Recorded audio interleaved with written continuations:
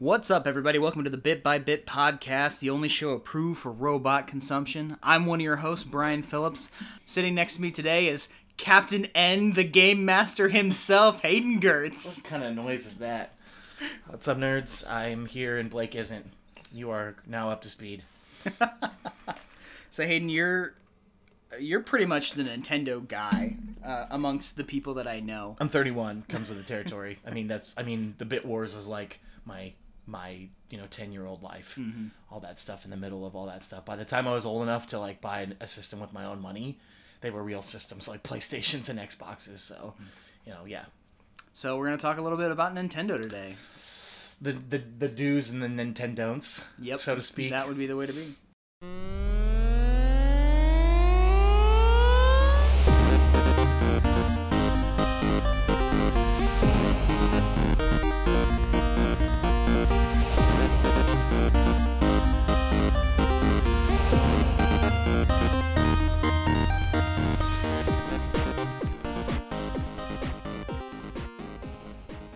So Nintendo is great. I got no qualms with Nintendo. Oh wait, I have some major qualms with Nintendo. Unless you mean these qualms. These qualms right here in front of my face. Nintendo's really good at hiding their flaws. Yeah, I would agree with that. And not only that, but when they do hide their flaws, nobody cares. The next big thing comes out. For example, their biggest flaw from a mechanical standpoint would be the Virtual Boy, but it was just supposed to bridge the gap between the NES and the SNES, or excuse me, the SNES and the 64. Sure. With the Game Boy, completely dominating the mobile handheld market, and so it fell on its face. And then 6 months to a year later, I can't remember the exact dates, the 64 was around, and people said, "What's Virtual Boy?" Nobody cared because Mario 64. Yeah. People still play that game. Oh yeah. So yeah, it's part of it is just the timing of it, but mostly is that they were able to just sweep things under the rug. But speaking of Virtual Boy, if it's not their biggest downfall, it's close to it. Could you explain, just for some listeners? I mean, you said it yourself. Virtual Boy didn't do that great. Was swept under the rug. Can you explain what the premise behind the Virtual Boy was? So, that's a good question. So, Virtual Boy, also known as the VR32, which is a bad secret name. The Virtual Boy. It sounds like Virtua Boy when you say it, but it's actually not. It's Virtual Boy, and either way, it sucks. So the premise behind the Virtual Boy was this concept of using two LED screens that reflected into each individual eye. So you'd have one screen per eye, and it would create this illusion of virtual reality. The problems with it are enormous and vast and lengthy. It did actually have a 32-bit processor, just like the PlayStation and the Sega Saturn. The problem there is that, again, you're sharing with two screens, so it's really only 16-bit processor for each eye, which is not very good. Mm-hmm. The bridging of the gaps there was just kind of like, hey, look at this! It's this brand new thing that nobody's ever seen before. Wasn't enough to draw people in. The original premise was brought to toy makers, and they didn't like it. The company that I can't remember the company that made it, but made the technology, that is. They went to toy makers and said, "We don't want this junk. Get it out of here." Mm-hmm. They went to Sega actually and said, "We don't want this junk. Get it out of here." And then they went to Nintendo, and the guy who made the Game & Watch series and put the Game Boy on the market said, "This is fantastic. We have to go for this." Yeah, he actually. This gets a little of Japanese tradition, but he actually, the idea is that he, or at least the general consensus is that he was so shamed by it that he had to quit his job there. He was there since the 60s. He was there for 30 plus years. Ooh. Quit his job, and then tragically a year later died in a car accident working for another company. But that's just kind of the Asian, particularly, Japanese way of life. People that have no job, they go out in a park bench and they sit there until they get a job, and their family just knows where they are, that they're shamed and they can't come home until they have a job. Mm-hmm. And so he felt completely responsible for this downfall and decided to it cut ties himself. It was, as far as I know, it was his doing to end the whole thing. The mechanical blunders with the machine are much more obvious. It's not portable. Like, you can't pick this thing up and take it with you, even though it has this nice little convenient stand. I actually had one when I was a kid. I tried to like put a hat on and then duct tape it to my head, and tried to play Mario Tennis that way, and so I could move my head around. And I even tried to take a drink once and spilled it everywhere. So that was fun. It was huge, right? Yeah, it's pretty big. The stand is pretty small, but the Virtual Boy itself it just looks like a weird pair of binoculars. It just looks fine. It looks fine, but it just did not work. It makes sense in practice, like communism. It just does not translate well to the product itself. Do you think that the fact that it didn't do very well at all, do you think that played a part into the delayed expansion of VR today it would be a different story if they tried to do VR today. Yeah, there's probably some truth to that. The way that it came out and it kind of flopped. Let me put this in better perspective. 800,000 units were sold worldwide over about a year, and then they discontinued it. 102.5 million PlayStation units were sold. That is not even close to this, less than 1% difference. You know what I mean. I know what you mean. And then there were about 33 million 64 sold. So the PlayStation taking over was the first time that Nintendo really didn't have not only a hold but a stranglehold of a particular video game market, whether it be handheld or the systems or any other category you can think of. PlayStation came in and rocked their world, and the first stepping stone there was the Virtual Boy. The other big problems with it mechanically are the headaches and the eye strains. The colors were unappealing. They went with black and red. Yeah. And it was just kind of to be able to see it clearly. But then there were some weird game choices that came out that made it really weird. Waterworld was a movie that came out. Kevin Costner. And they made Virtual Boy game Waterworld, and it was kind of, is the water red? Is the sky clear? What is this nonsense? The movie was bad to begin with, so translating it to a game was a piece of trash. Kevin Costner had gills. Yeah. Spoilers. Yeah, the spoiler is if you went and saw it, you wasted your money and your time. There is a silver lining though. The controller is phenomenal. I think that it's the second best controller that Nintendo's ever made, behind the Wavebird. It had D-pads on either side, so you hold it in your hand. It feel like, I have big hands. I'm a tall guy, but I also have big hands for my size, and it just fits. Always fit just perfectly in my hand. You have a D-pad on either side. The power button's in the middle, unlike one of those portable Nintendo machines that the power was on the side and you could accidentally just turn your game off. Ugh. Wasn't the case here. However, they fixed that problem, quote problem, by making the power in the back of the controller. And so if you put it on the table, the power would come dislodged from the controller, and it would also turn it off. So pretty stupid. So the only good part about it doesn't even matter anymore. You couldn't even play it with friends because it was something that you couldn't even let your friends watch while you were doing. You just go, this looks cool. Great. Take my word for it. I'm going to go outside and play. Everybody would much rather play a 2-player game or a 1-player game, and you get to watch.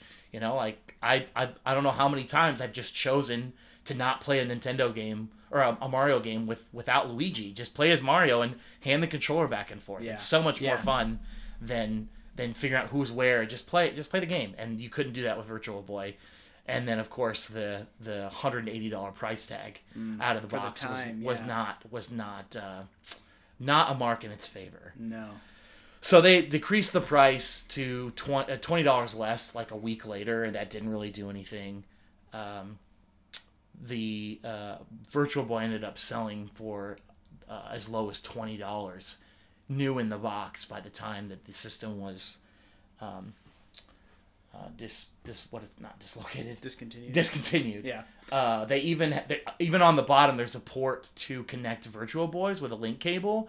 The system didn't even exist long enough for that link cable to be made, let alone produced and make games where you can play 2-player. It's kind of crazy. The game is a total the machine is a total disaster.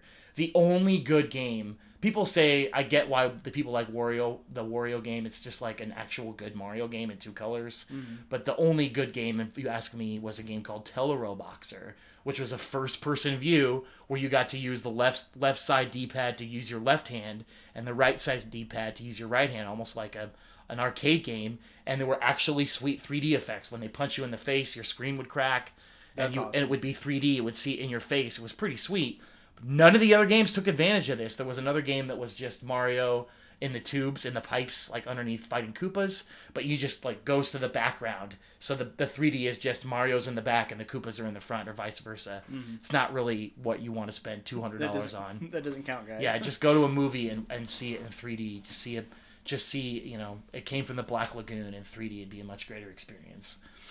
So that's basically the Virtual Boy debacle, and why it's now just a collector's piece in a lot of people's video game collections. They go, "What is that?" And they look at it and they go, "Oh, yeah, I can see why this is awful." It's like why people like The Room.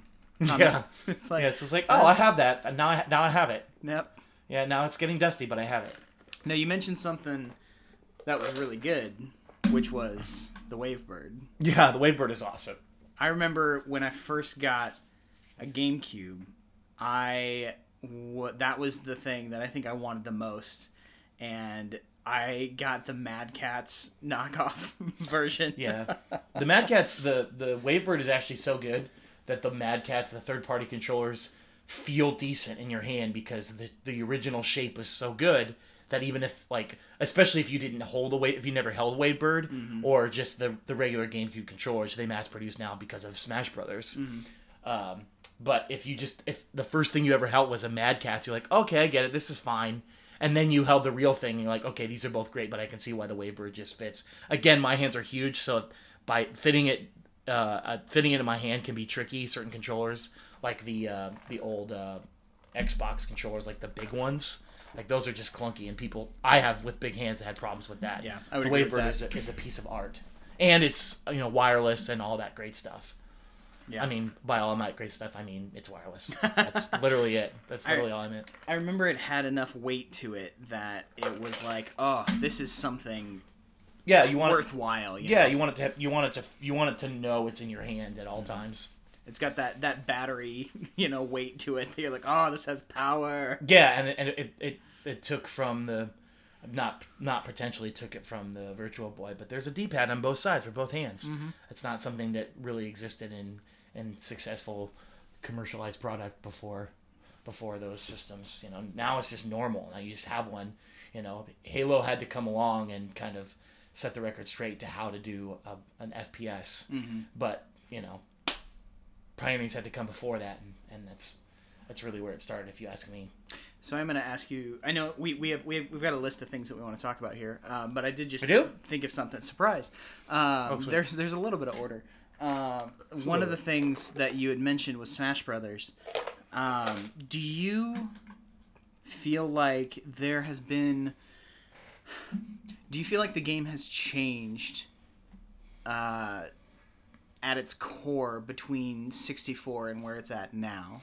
Oh man, I don't know if I'm qualified to answer that question. I'm sure if what they call the 5 gods of Smash, if they heard this podcast, they'd probably be laughing or just turning it off, depending on what I say. But the big problem with Smash for me is that it just gets repetitive. Okay. Is that you play the Melee version, which is the GameCube one, right?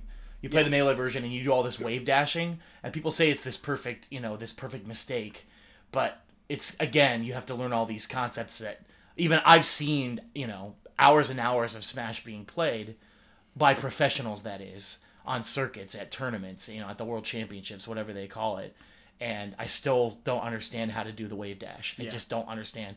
The wave dash is this funky thing where instead of just like moving your control stick left and right to kind of kind of threaten your opponent like you would in boxing, like a fake, a half juke, jab. yeah. Yeah, juke them in. You step in, force them to commit to an action, and then you hit them where they can't protect themselves anymore. Wave dashing is just speeding everything up tenfold. So you're just going in and out, almost humming instead of, it's like you can see. You can see shakes, both. the Yeah, you can see the vibration. shakes, the vibrations of the characters. It's really stupid. I mean, I get it. I get why it's competitive. It's very cool. I'm not going to deny that for a second, but it's just not fun. It's just not fun to play when there's a great way to play it and you can't. Yeah. Or if you both suck, then it's like, okay, cool. Why don't we just play the ones that with the better graphics and the better characters and the better music? Whichever one is the latest version in this case. The one for Wii U. Yeah. So, in my mind, the game has changed from this. I'm sure that in my mind the game has changed. I'm sure that at one point when 64 was out that there was some form of competitive nature to it, but I feel like now it has shifted so much from this almost fun party hangout type game Right, to yeah, this it's a party game. to this at the core, it's a party game. yeah, it's switched now. It feels like to this whoever can do Twitch controls best, like it's almost in my mind it's drifted more towards Call of Duty, how like people online are so good because they can just snipe things really well and move quick enough. Yeah, it's like the old I can't ever remember the name of this game, but the old FPS where one side is a bomb diffuser. Team Fortress 2, is that what you're saying? No, way before that. We're talking about early 90s. Okay. You get one life and that's it. Everybody gets one life per the round. Okay. Anyway, so my point is everybody knows exactly where they need to stand because the maps have been the same for years and years and years and yeah. years. So you just go to that spot and you're like, I got there first. I know I got there first based on where I spawned, and then you just sit there. Everything becomes systematic, which is not the point of a video game, especially competitive video game, if you ask me.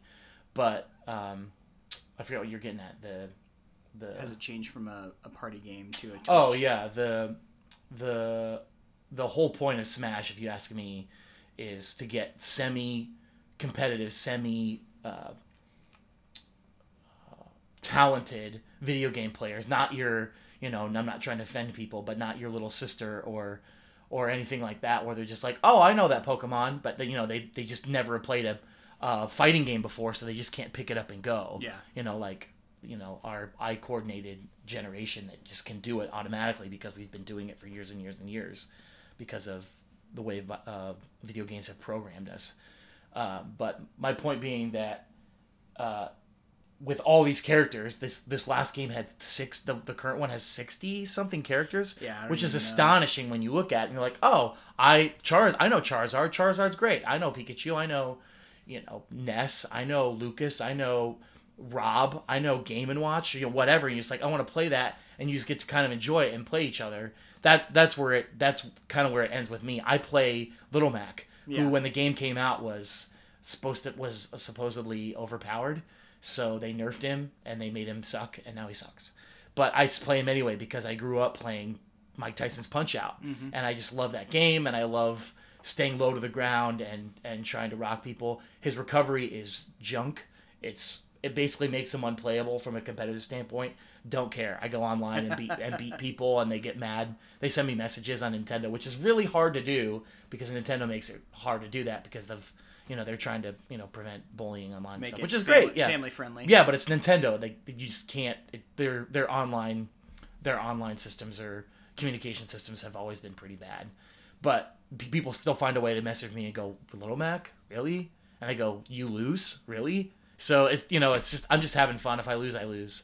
But to me, it's just about owning 4 controllers, playing just playing with your friends and going, I don't play by myself. I mean, I do every once in a while, but the whole point is to play with people. It's not, you don't just play Just Dance by yourself. That's silly. Kind of weird. Yeah, just look up an ab exercise online and be much more efficient. Yeah. And your friends come over, you kind of have to like dress up and whatever. Just play the game. It doesn't make much sense to me to put on a show. Just play the game because you like to play it. I play Mario Maker. I play RBA Baseball. I play whatever my favorites are because I want to play it. If you have a favorite, if you have a nerdy thing to do, just do it. Who cares? The same thing with Smash. There are 66 characters. Pick whichever one you want. Play it. Be bad at it. Enjoy it. Now you currently have a Wii U, right? Mm-hmm. What do you have? Any other Nintendo consoles? Yeah, I have an NES, a Super NES, and I have an Atari. Thanks to Brian Truly, he handed it to me a year or so ago, and I've played it a couple times because my TV doesn't connect to it, but the TVs have. And then I have a Sega, which is, I guess you'd call it my pride and joy because I just love Sega. Just always, it's got that little edge that Nintendo doesn't with all their games and all their music that I just loved. So basically anything that would be available on both systems, I just preferred it to be on Sega. It's just got that tweak of an edge that I think is important to have in video games. Not everything has to be, Yoshi's Story. Yeah. Rainbows and butterflies and babies and, the evil side of that is wah, wah, wah. That's not really, it's, give me Golden Axe. Give me Altered Beast. We Those games are great. I may keep this in and take it out, but we should play some Golden Axe at some point. It's Golden Axe is fantastic. Particularly the first two. The third one is a little weird, but when I first found out about it, I think it was probably through an emulator.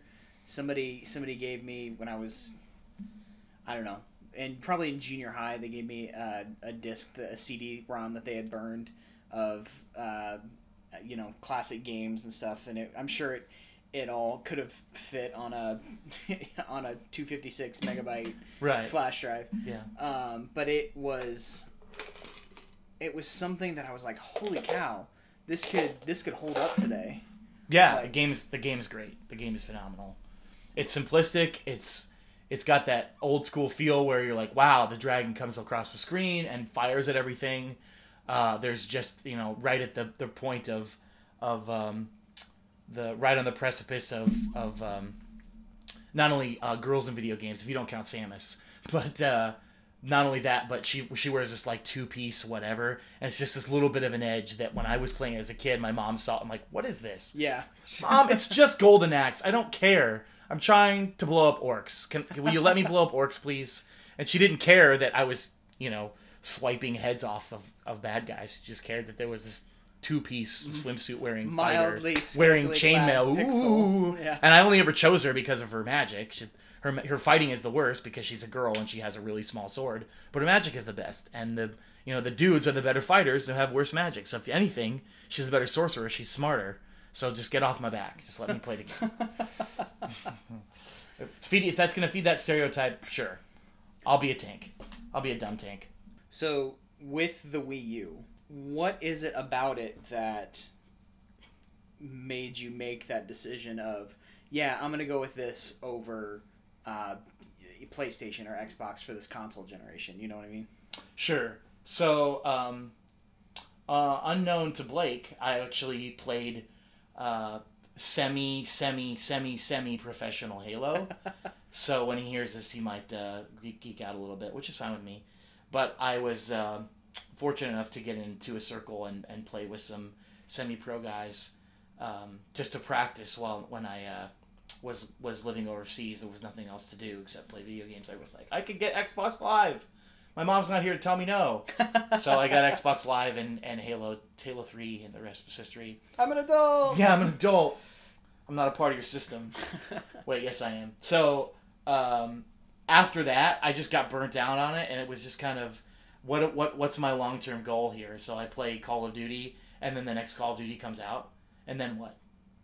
What happens to all the things I learned in this game? Sure. So that's why I spent, I try to play on a normal day, I try to play 2 games of chess, and just try to keep expanding that library, even though I know I'll never be great.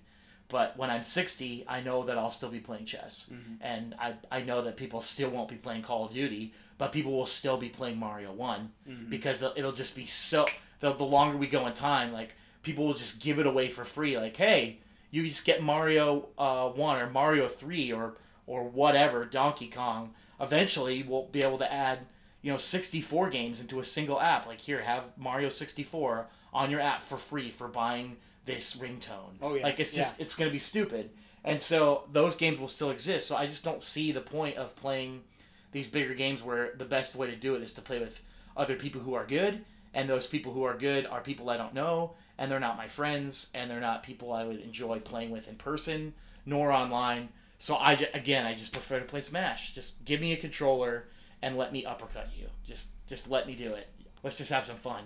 That's why the biggest reason I chose Wii U was actually for Super Mario Maker. Okay. That's one of the best games ever made on any platform ever. Absolutely, yeah. I will fight you, even though it's not a fighting game. That game is a work of art, and for its time is on the same level, if not higher, than Mario 3, than Tekken, than whatever game, Mortal Kombat, whatever you want to choose in any genre. Mario Maker is, if not the same, better. It just is. It is a perfect, elegant game for many, many reasons, but we're not here to talk about that. We're talking about things that are bad, not perfect, not works of art, but works of fart. Not Nintendo's, but Nintendon's.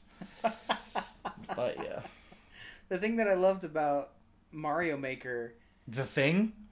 Well, got okay, a list of 1,000. No. Yeah, go ahead. Not the thing that I love about what Nintendo did with Mario Maker is the fact that people were already doing that. Yeah, so the beauty of that game is that Nintendo said, this already exists, so money? Yeah. Basically, people had already put it on emulators, particularly with Super Nintendo, Super Mario World skins. And then they just said, why not package it and let people make their own, and let all the people who don't have access to emulators and who aren't computer savvy, and now they can play it too. And the game can just only get better from here. They could put out a second one, and eventually you could make a Super Mario Maker 3D. Like, you could do Super Mario 64 Maker, and it would be so much fun. And there'd be so much you could do. People would make labyrinths. Yeah. People would do all sorts of fun stuff. The kind of the cool concept that was the reason that this got spearheaded and got moved forward to being Mario Maker was that people made no-touch levels. There's a more eloquent name for it, but basically you'd start the game and as soon as you hit start, you put the controller down, and all of the interactions of the level take you from the beginning to the end with fancy drops and fancy damaging and make you small to fit through small gaps. You don't do anything. You just let the game do the work. And that's kind of what took over emulators for a while, that people wanted to make these fancy levels and show them off, because they were also, a lot of them were also programmers, because they had to put all of these sprites in from other games, because, if you want to be cool, you take all these other things from other Nintendo games, other Mario games. And then finally Nintendo got smart and said, let's just make a game. And they just made it eloquent with your keyboard, text box of all of the things, and you can just drop them right onto the screen. Your bad guys, your blocks, your power-ups, your fireballs, whatever, and just, make levels for days. The game is literally never ending. If you have played every level, Jesus would already have come back. Like, it's great. And you don't have to have any experience. No, like, that's what's awesome. It's amazing. I don't actually play it for making levels. I play it to play other people's levels. There's this concept called Kaiser. Well, I think it's Kaizo levels. It's this guy who makes ridiculously hard levels, and I find a couple that are not as daunting, and I've tried to play them, and I beat them, and it was a huge accomplishment. I was like, okay, now I don't need to do this again, because it's the Call of Duty problem all over again. Like, what is this getting me? I did it a couple times, and it was great, but his levels are a freak of nature. If you want to look him up, I think it's Kaizo or something like that. Mario Maker Kaizo levels would get you there, and it's just ridiculous what he does with the Mario Maker machine. But the whole point is that you can make levels, you can watch other people make levels, you can play their levels, you can make puzzle levels. It's never ending what you can do, and I still get on every once in a while and see what people are making, and they're still coming up with fresh ideas. My favorite level was basically turning Bowser into a mech warrior. Oh, that was so... I watched you play that. Yeah, it was so awesome. So good. Yeah, it basically took baby Bowser and Bowser Jr., I guess to be specific, and puts him in his little pop-up floating airplane of sorts, copter, and puts a bunch of spiny guys all over the place. Makes it look like a mech warrior with giant boots wearing high heels, and he chases you while you're maneuvering through obstacles. And then at the end, you go through a pipe, and you go into what would be the mech warrior into the heart, and then Baby Bowser Bowser Jr. comes into the heart with you, and fights you while you try to destroy the heart, destroy the mech warrior from the inside. Then you hit the red button basically, and it implodes, and you find the end of the level and you win. Yeah. Like, out of this world creative. Brilliant. It's really, really, really fun. But yeah, it's not a downfall of Nintendo. So there are things that Nintendo does well, but the problem is there are a lot of things that they don't. Yeah, it has some they've had some hiccups. Excuse me, a couple in particular that stick out that people just don't really know about. And one of their hiccups makes another part of Nintendo lore even that more delicious. But to hear anyway. But the big thing with Nintendo after the Virtual Boy fiasco was that video game CDs were on the horizon. It was already happening with Sony and the PlayStation, and Nintendo said, you know what, we're going to stick with carts. They are harder to pirate. They eliminate load times. There were some good things about those, but they also cost $10 to mass produce and a piece. Meanwhile, a disc is less than $1. Yeah. So you can just have a day where you go stop the presses. Everything that's currently in the along the assembly line is destroyed, and you're out $200. Whatever. Mm-hmm. Start over. Like it's really not that big a deal. The fiasco came in where Nintendo was working on a project to get a hybrid, much like the Sega Genesis would a little bit further down the line, basically putting it on life support with the Sega 32X and the Sega Saturn. Mm-hmm. And at one point, I think it's the the 32X was supposed to be the Neptune, but they just scratched the Neptune and made it the 32X. Right. So if you look at it, they each have their own power adapter. It looks like it's on life support. It's a I can't believe that they kept doing it, but they wanted to get more life out of the Sega, and it worked for a while. Before that kind of happened, if you're familiar with that timeline, the same kind of thing was going to happen here. They had the the Super Nintendo SNES game CD hybrid. It was going to be one machine. It was going to be called the Play Space Station. 2 words, PlayStation. And Nintendo was in cahoots with Sony to try to make this. They were both, you scratch my back, I scratch yours, kind of thing. Yeah. And then Sony said, all right, let's do this. And Nintendo thought to themselves, if we do this, they're going to have the rights to all these CD games because we already have the rights to the cart games. So they're just going to push us out and we're going to be left out in the cold.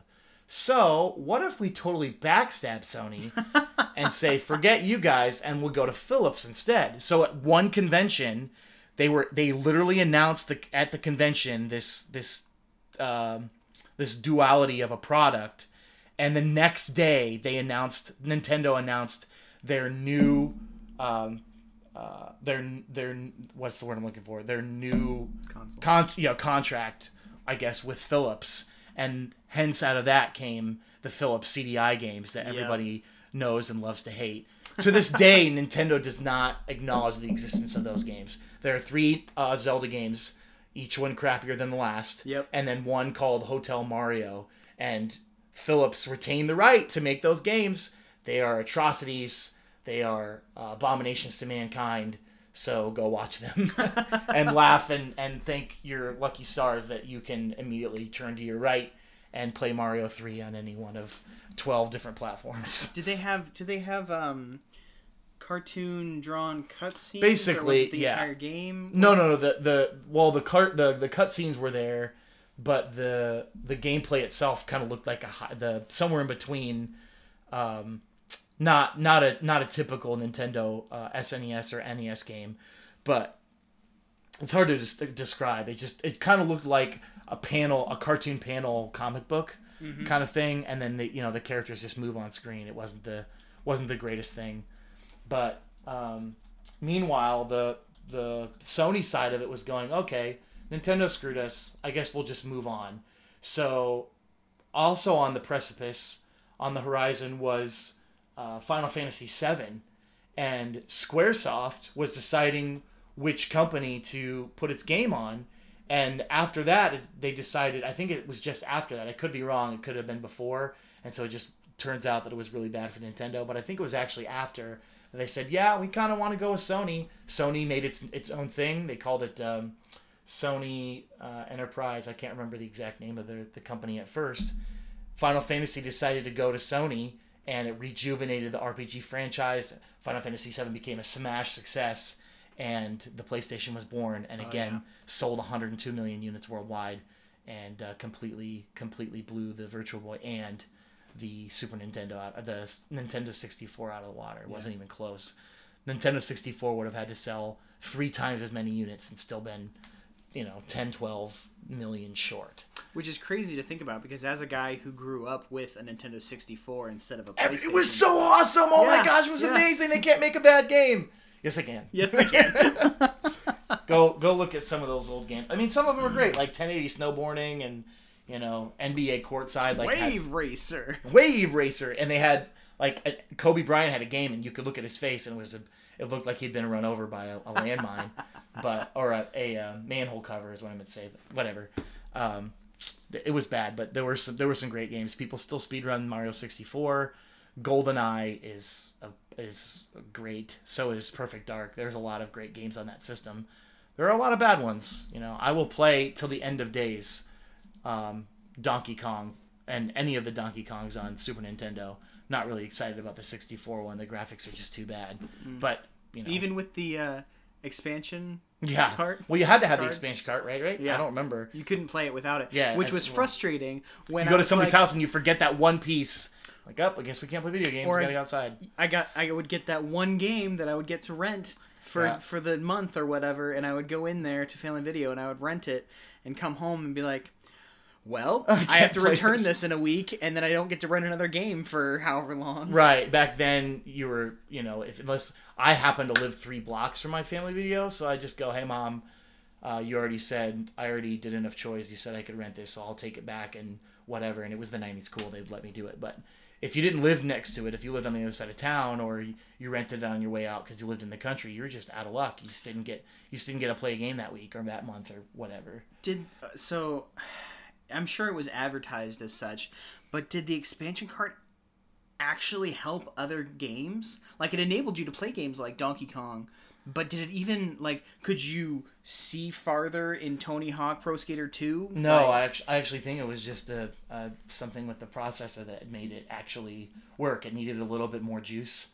I don't even know. I really don't know. Because the little slot in the front of the machine, the little cover you take off and you put it in there, that's all I know. By the time I ever had a 64, it was 2005, and I bought one from a secondhand store. And it was built that way. Yeah. It was built from the beginning that you could take it out, so they released it knowing that they had were to buy one more piece. Yeah. Nintendo did that with... I don't even like Pokemon. I mean, I don't have anything against it, but the Nintendo hosed people... even before any of these other things happened, or I guess not before these things happened, but whether you like Nintendo or not, this is Nintendo hosing you. You had to buy the cable that connects Game Boys to each other. The link cable, so you could actually get a Charizard or whatever it was. You couldn't get it otherwise. And Alakazam. And as kids, we're like, oh man, that just means oh crap. What we didn't think is, wow, Nintendo just wants us to spend $25 more, even though we've bought the $150 Game Boy and the $60 game, and then the 10 sets of the 4 AA batteries over the course of a year. Oh yeah. Nobody had the AC adapter. Everybody just used batteries. I don't know if you know of any other games. The only game that I know that utilized this was Pokemon. On top of the Game Boy Color. The expansion pack? No. On top of the Game Boy Color is this black little screen, and you could send each other mystery gifts. Yeah. You couldn't trade Pokemon, but little you could sensors. send. You had to. Yeah, you had to line up the sensors. I vaguely remember that. Only Pokemon was the only games. They were the only games that would utilize that. I have no idea. Yeah, anything I never had else. any of those. I just played some friends' stuff, whatever. My parents even had an NES. We had a top loader, but that's because they bought it for us one Christmas and forgot to give it to us. So years later, we discovered it in the attic, and one of my siblings ended up getting it. I took a bunch of I got a bunch of games that I bought from secondhand stores over the years, and then I got it at high school. And I went and traveled the world a little bit. And while I was gone, my siblings found them in my parents' attic while they were clearing out stuff because my parents were trying to sell their house. And they had an auction and took all those games. And so now all those games are in my siblings' houses, even though they don't all own an NES. So they just have the games. They just have the cartridges. Yeah. So now I just go to their house and I'm like, that's mine. And I just take it and I show it to them. I'm taking back my property. Back my stuff. My property. Give it back. Now, so, yeah. I've pulled something up on our screen here. Do you know about the 64 DD? I don't think so. So it was released, and it was only in Japan, I believe. It had DD is short for disk drive or dynamic drive. Oh yeah, and I vaguely remember this. Now that I've seen the picture, yeah. It was internet enabled. Yeah. I vaguely remember that. It's not something that we had. We finally got a gateway in like 2002 or something like that. So it wasn't. It was long after the heyday of the 64, which was started in like 95, right? 95, 98. Yeah. Like those were its big years, and the GameCube was already in full swing by the time I had a computer with internet access in my house. So, not really a big deal. 1999 came out in Japan. And basically just stopped in October of 2000, and like I don't know if it was because they were like, let's get that GameCube rolling, But yeah, I don't know. I vaguely remember that, but their attempt at being able to integrate CD-ROMs into their stuff, and then they went, hey, let's do a GameCube and have them use these really tiny discs. Yeah, that is true. That is true. But while that whenever that happened, I guess the mid '90s. Is that when that was? 99. Okay, late '90s. The Nintendo had already missed their train to get out of the station for the discs to get on that first train, because the Sony thing basically created Nintendo's biggest rival. If they had just stayed with Sony, who knows what would have happened. But instead, they went with Philips. That thing was a complete disaster, the games and the system. And turns out that, for all intents and purposes, Nintendo created its biggest rival, PlayStation. It would not have existed. The little quip that goes along with that is that Final Fantasy was involved, which is the origin story of Final Fantasy, which is that they just had enough money to make the project that they were already working on. They just pooled all their money together and said, let's finish it anyway, go out with a bang. It became a huge hit and went all over the world, became everything from nothing, just like this. It was supposed to be the Nintendo Sony, hybrid project. It was supposed to be everything, and Nintendo got nothing and Sony got everything. PlayStation probably exists today because Nintendo screwed themselves. Yep. Way to go, Nintendo. You screwed the pooch. Great job, guys. Yeah. I don't even like Animal Crossing. I don't even know what I mean by that. It's not a game where you have a strategy or a goal, so that never really appealed to me. Cool, I can visit the postman. I have a letter. Ding. Cool. I have to pay rent now. Yeah, like...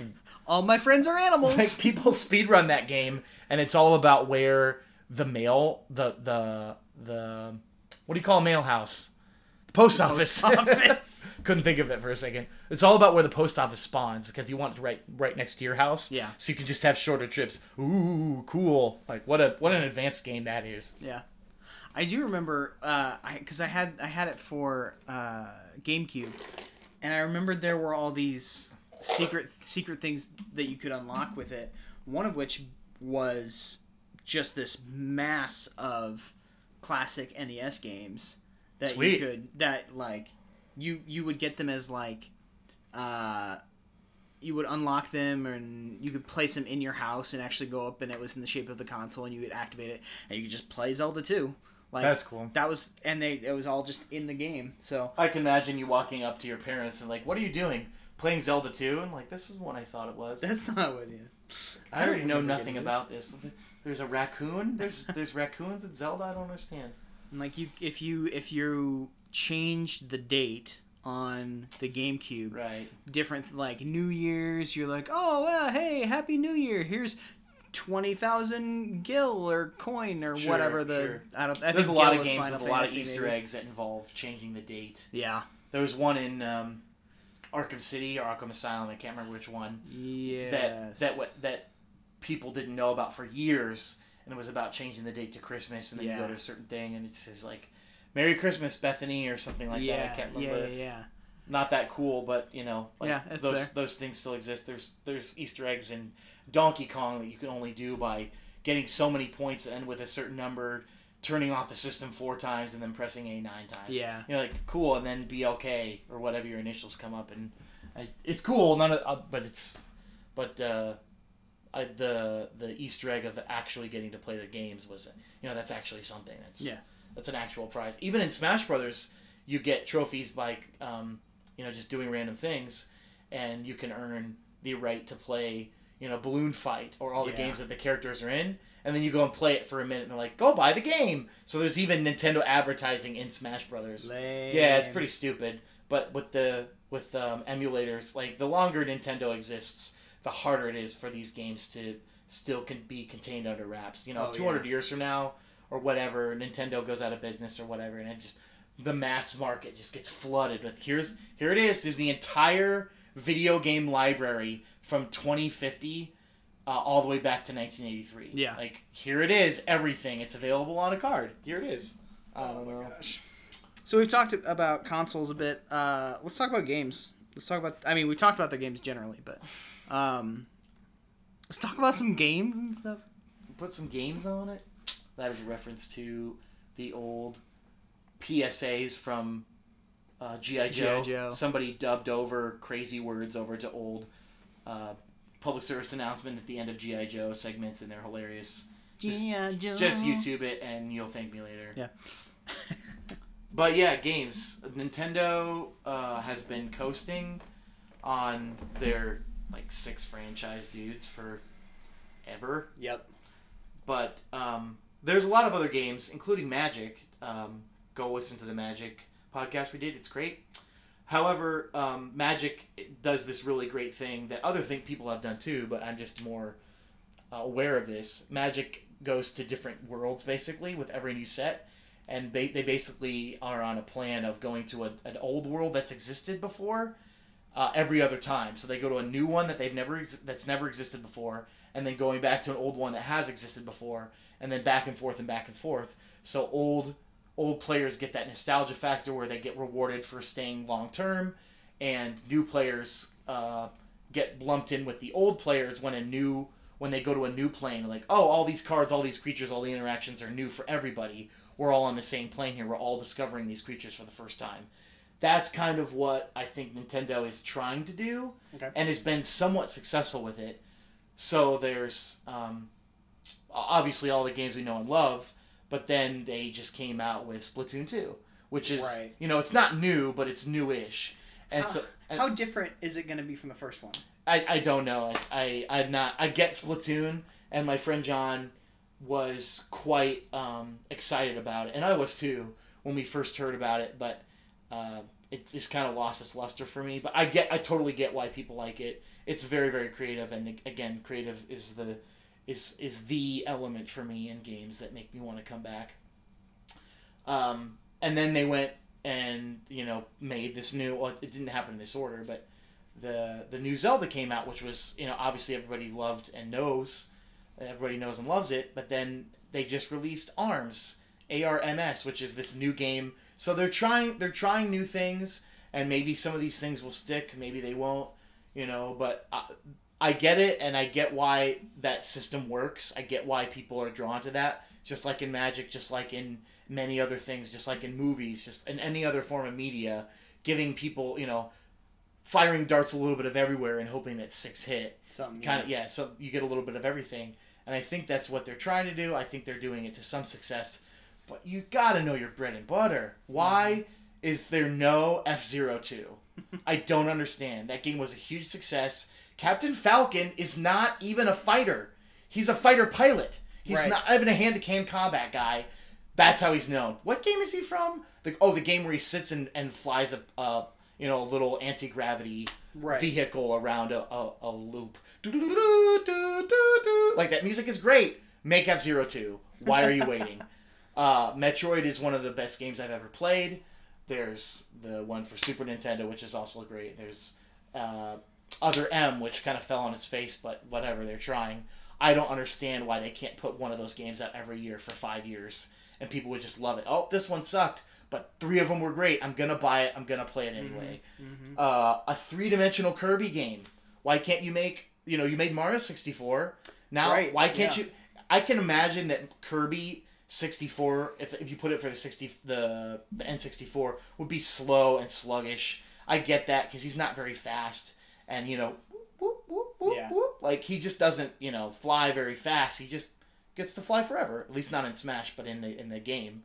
So why can't he exist in Wii U or now the Switch? That seems like it's a home run. They did it with, they've tried combining old with new too. Like the Yarn Yoshi. Yeah. Very cool. The Yarn Kirby, also very cool. Yeah. But it just seems like they know what they do to sell units, and they're not doing it. Mm-hmm. Why do 6 Castlevanias since Wii U exist? I don't understand. Or since those games were all a smash. My favorite one is probably the one for Super Nintendo, and it does everything right. The whip goes in all 8 directions, and the music is fantastic. The ones for regular Nintendo are also great. I love the ones for Game Boy.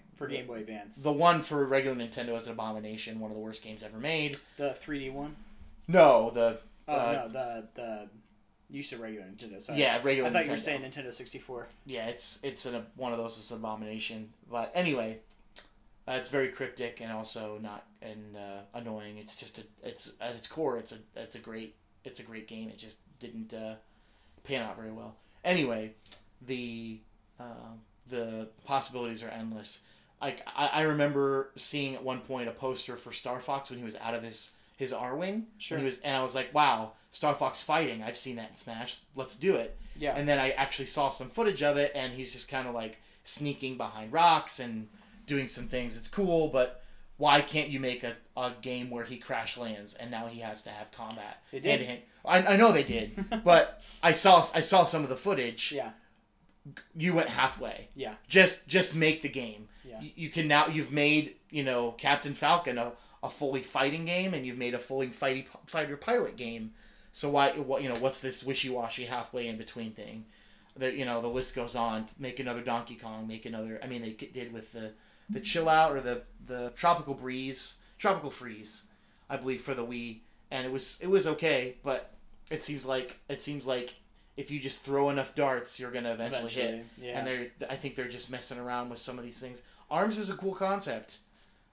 Okay, well, Mario still exists. Like Odyssey is gonna be amazing. Sure. And why have 6 Odysseys not existed between N64 and now? I just don't understand. What about oversaturation though? What about the thought that you're just flooding the market with, Sure, that's a very reasonable point. It's Nintendo. Like their product is gonna sell, and like everybody's beef with Zelda 2 was that it didn't have the classic Zelda look. There was literally one other Zelda game. Right. For any system when it came out. Everyone's like, this game is awful. Every time I tell people it's my favorite. Yeah. What's wrong with you? Have you played Twilight Princess? No, but I don't need to know that Zelda 2 is great. They threw a dart at a dartboard, and they tried it. It was different, and they went back to the old thing. Mm-hmm. And Zelda is the second biggest franchise in video game history. Oh, sure. Only behind Mario, because Mario. Yeah. And Mario's also Nintendo. So I just don't see why you can't just keep throwing darts, and then, you don't have to throw 100 darts, but throw more than 2, throw 13 and kind of, see where you can get there. Yarn Yoshi was was pretty simple. I beat it in, I rented it for 5 days and beat it in 4. Like, it wasn't that big a deal, but it was so much fun to play.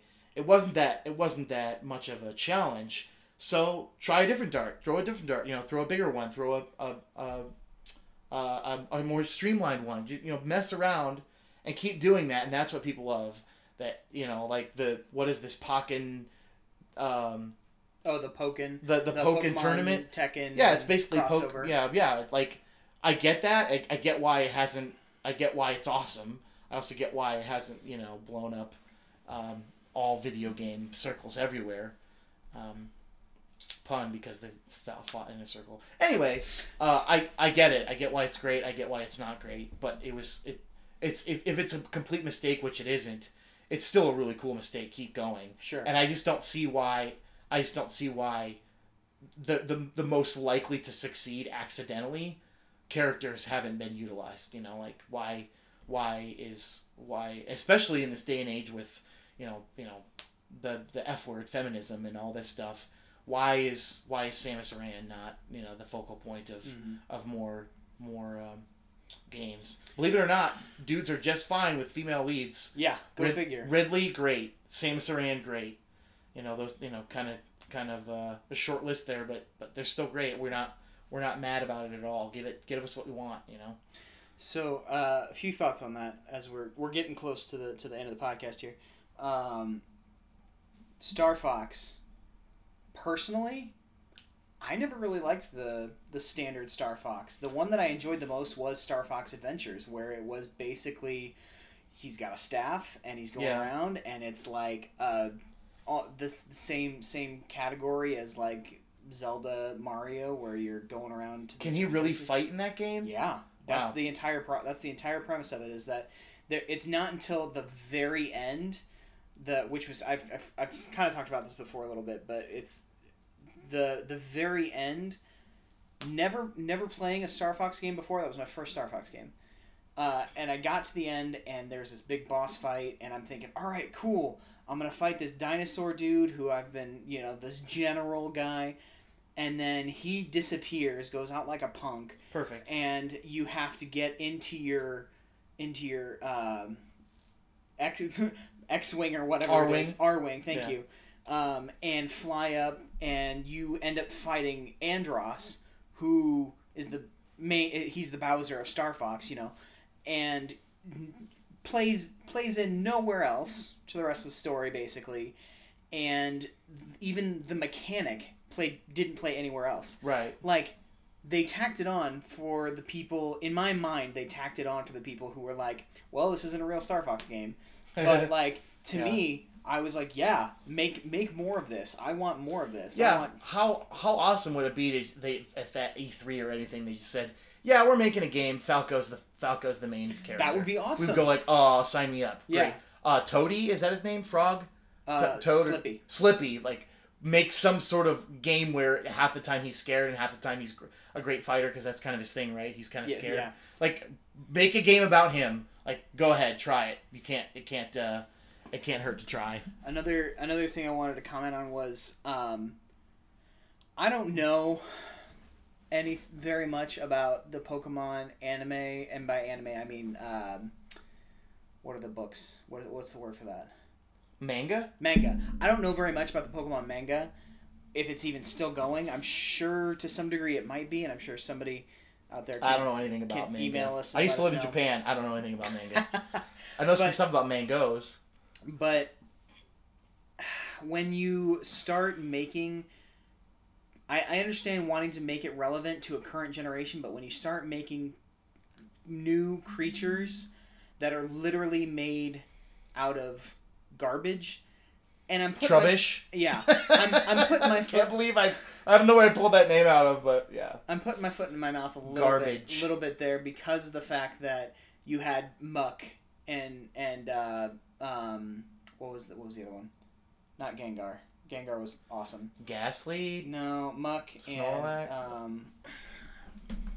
and Pikachu. Charizard. Snorlax.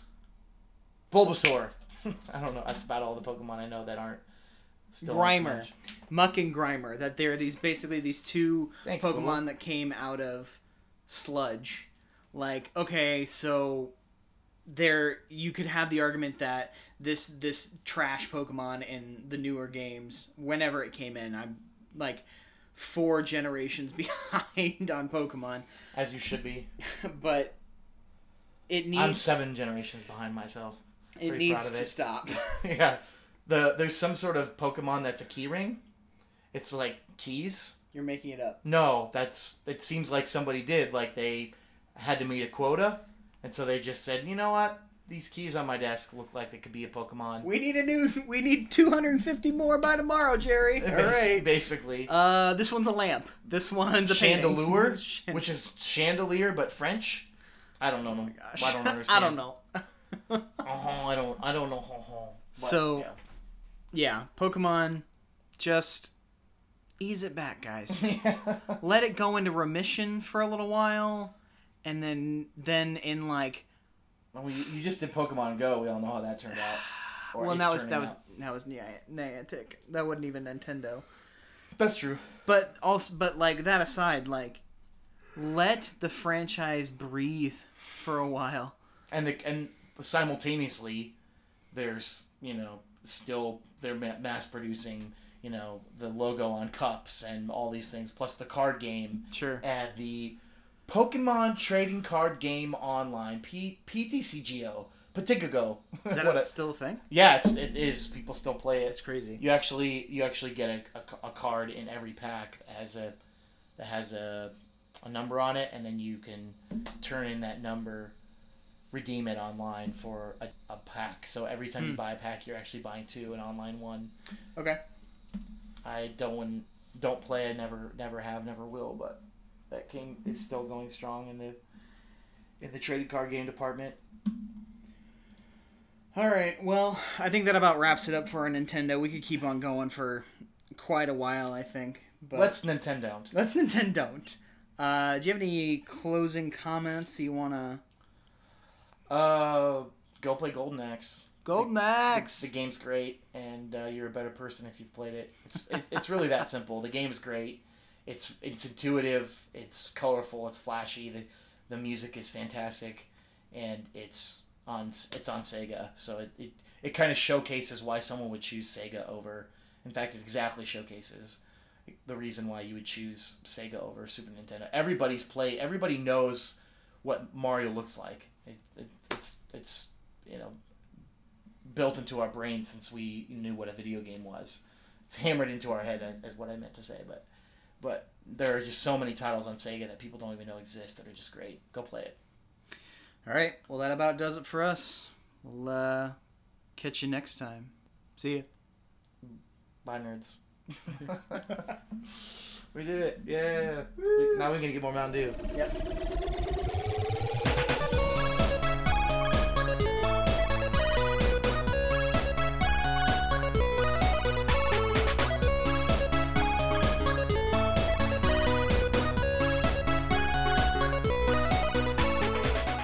Well, that does it for this episode. Thanks again for listening, everybody. As always, if you liked it, you can rate, comment, subscribe, all that great stuff on SoundCloud, iTunes, and Stitcher. If you want to connect with us or just find out what's coming up next on the show, you can find us on Facebook, Twitter, and Instagram at BitXBitPodcast.